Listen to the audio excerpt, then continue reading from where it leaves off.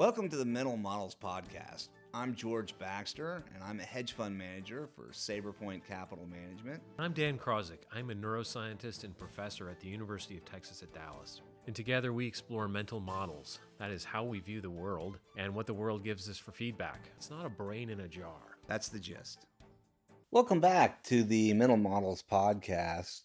We just want to remind everybody that we'd love for you guys to like and give some sort of comment about the show. It really stokes our dopamine levels a little bit and makes us feel good about ourselves. So we always mean to say this. It seems so obvious in hindsight. Yeah.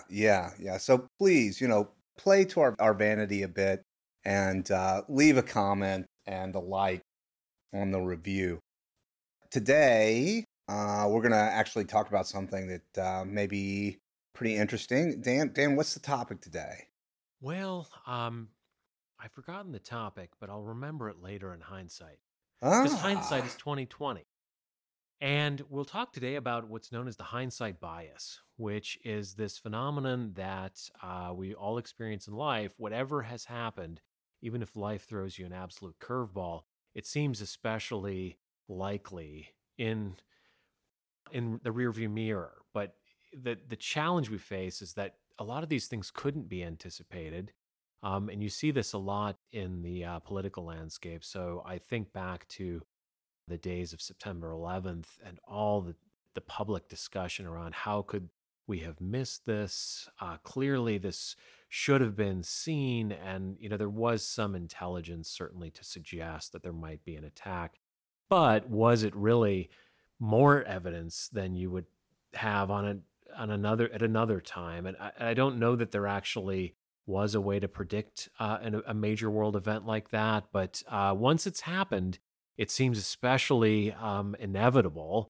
And the problem we face, it's just hard to realize what did it look like with foresight. And it usually didn't seem so inevitable at the time. One of the big ironies associated with those circumstances is people always think in terms of some tragedy that could have been averted. And their blame gets laid upon policymakers because of their failure to recognize that beforehand. But if they did recognize it and they did implement policies, then it never would have occurred. And there would be very likely no praise allocated for that policymaker for some policy that actually would prevent some great tragedy. Yeah, there may be some misalignment of the circumstances there. The incentive for being overly cautious and conservative and taking every threat absolutely seriously, while that would give people some comfort, it would probably cause gridlock because all you would do is fight potential fires all the time. Yeah, it's often the case that events unfold with much greater uncertainty than we actually anticipate. But when we look at them retrospectively, we talk about them with such great certainty, and we lay blame upon people who we think were wrong in their assessment, and then heap perhaps undue praise on some people that had an assessment that was more consistent with how things actually occurred. You always want to be an accidental hero, right? Rather than a diligent person who had an unlucky streak happen. But we don't seem to properly reward or penalize people for those opinions. The hindsight bias has some basic research in the psychological literature. Baruch Fischoff from Carnegie Mellon is often associated with this bias. And he had done a rather memorable study about the outcome of historical battles. And the experiment was essentially informing people about a rather obscure battle from history and, basically having people rate one of four outcomes as, how likely would that have been. And people were essentially equal on these with no additional information. Then he told them, this is the outcome that happened. And when you got that bit of information, people would then elevate its probability much more so.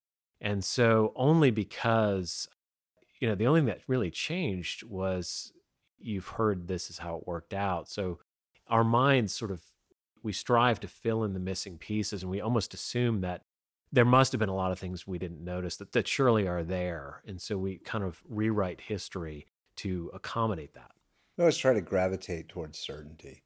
that the world is a place that is, predictable and that things unfold within a given order.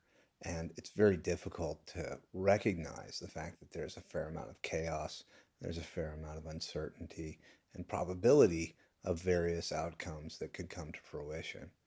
Unfortunately, history is what it is, and it seems to be typically pretty clear when we look at how events actually occurred and how the coin actually landed after the flip.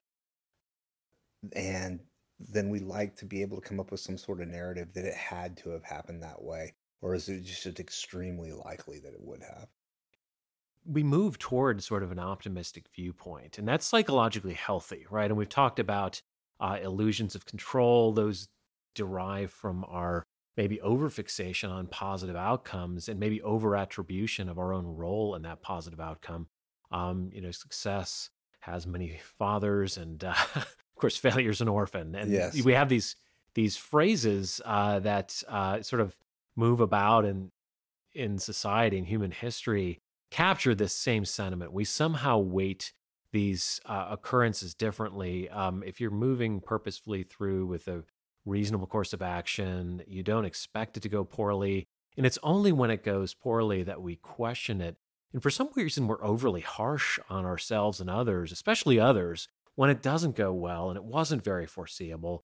The fact is, bad luck sometimes happens, and there's just little we could have done to foresee it. This plays into our narratives. And we've talked about this before as well, that we are narrative beings. We like to fit our story into a coherent picture. And it's something about our minds that we tend to, we're the hero of our own story. And we like to make the events fit together, even when there was sort of something very improbable. When that enters the mix, we don't hold that aside and say, well, that was just unlucky. We usually overinterpret and try to question it maybe too much. It's interesting. There's actually some very savvy politicians and activist investors that take advantage of this notion of hindsight bias. There's an old saying that if there's a parade that starts, you want to get out in front and pretend like you started it. So it's often a case where a politician will see some movement and adopt it as their own, as if they were the father of that movement that's quite popular and successful. And in the realm of investing, you'll often see situations where there may be a management change that looks like it's imminent with respect to a company, or perhaps a shift in capital allocation policy. And then an activist will take a large position, write a letter suggesting that that very change needs to occur. And then lo and behold, that was what the company's plans were anyway. They make the change, and the activist looks like, oh, yes, that was my doing, that I actually brought that change to fruition. And therefore, we're a very successful activist firm. So there are a lot of group dynamics to this as well, right? It's not simply that we're rewriting our own sort of story. When people get together or are different participants, you sometimes want to lay the blame somewhere else or have an out in order to be able to lay the blame if it seems appropriate. When we work in groups, that's one of the challenges is people don't want to go on a limb sometimes because they're simply being conservative. They don't take the chance that they're going to pay the penalty for having something go poorly. Yeah, that's the old story of shooting the messenger, right? So there are the stories or the legends, and I guess some historical accuracies associated with Persian kings murdering messengers that brought bad news to them. It's a particularly bad job. It's a bad job. So it's always a better idea to get your rivals to deliver the bad news, and then you deliver the good news because then you're associated with it. So what's some advice for investors that you would offer to basically guard against this hindsight bias where it seems like what's going on there is you're failing to learn from your mistakes in a way because you're not owning up to it being a mistake, or you're not properly analyzing, what were the precursors? Because wouldn't you have to really acknowledge this was unforeseeable and have the wherewithal to stick to that, even though it did bear out? Well, I would say that typically hindsight bias, there's a couple of different circumstances where it comes to fruition and is important. One is if you engage a policy, which we do encourage people to do, of conducting a post mortem for an investment idea. Often, when we initially have an idea, we'll come up with some assessment of various outcomes that may come to fruition, some of which are favorable and some of which are unfavorable. We think about the impacts associated with each of those various outcomes and the probability that they may come to fruition. When you have a negative outcome associated with a particular investment opportunity, where hindsight comes into play and where it's most dangerous is when we make the assumption that we've made a mistake and it was foreseeable. And therefore, we try to derive some sort of lesson from the actual outcome when it could simply be that the probabilities just did not land in our favor and the investment idea, its execution and implementation were all well done, but the outcome of the investment was just unfavorable, and that's going to happen. And the idea is if you continuously make those decisions over time that are appropriately sized for the risks associated with them, that you'll be a successful investor. But if you derive lessons from something that really had no meaningful information for corrective action in the future, can be detrimental because you're creating incremental limitations on your process that don't really tell you anything. So it's important to be able to tease out whether it was just an unsuccessful investment that had an unfortunate outcome because the probabilities fell within that area of an unfavorable outcome and the negative effects, or whether you actually missed something. And we seem to have a very hard time assigning probabilities to a lot of these events. It's a bit like predicting world events, isn't it? Where there are many different factors, some of which are, in a sense, invisible, right? We're not set up in a way to appreciate all the information possible. So, actually assigning a numerical value, people kind of fear that a little bit and try to avoid it because it's such a nuanced, detailed assessment of something that feels kind of vague and squishy a lot of the time. But I could see where assigning those probabilities is a good starting point because even if you're off, you can start to get a sense of calibrating how you're thinking about the investment position. And by being off, it's giving you feedback. As long as you keep the discipline going to strive to quantify, you can make progress. Yeah, there's a few different thoughts that come to mind there. One, there's two different quotes that I think are relevant here. One is that I believe it was Warren Buffett said that it's better to be, or actually, I guess it's Benjamin Graham. He said it was better to be approximately right than precisely wrong. So often you're not going to have the exact probabilities, but you want to try to come up with what you think is a reasonable assessment. Now you can refine that by looking at historical incidents that are similar.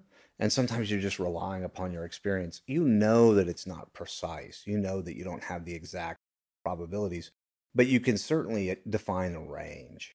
A good exercise, for instance, is like if I look at you, Dan, and I say, how much does Dan weigh?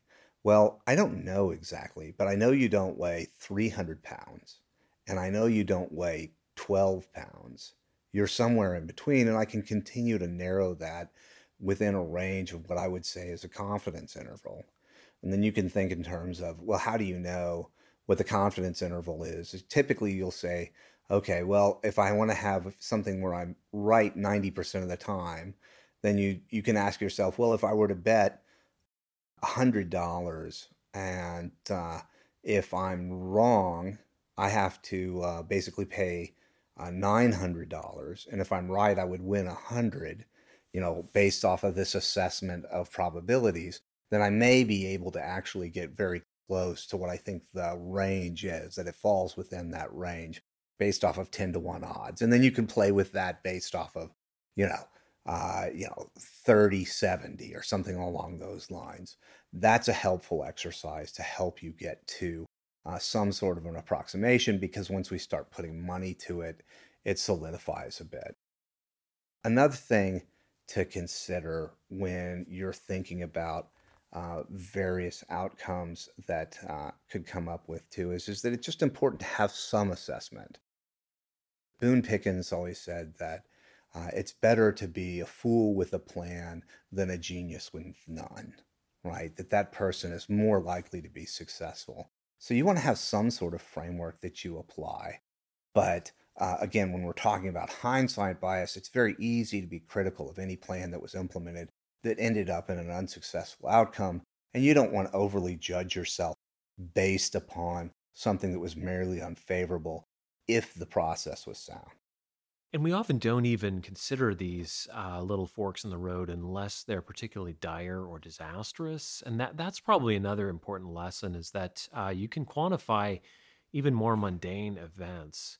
And perhaps that's the fruitful way forward, because then you're less emotional about it and you can maybe be more realistic about, okay, this did happen. I gave it a 40% chance. This other possibility, which I thought was slightly higher, didn't happen, but it probably could have. And if you start to think that way, maybe it's almost like the more emotional the event, the more you could discount it as super unlikely, just because many people didn't see it coming. Yeah, I think that pretty much covers the range, unless you've got something else, Dan.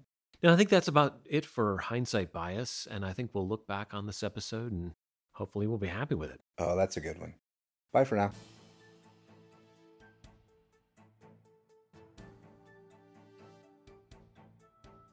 Thank you for spending your time listening to the Mental Models Podcast.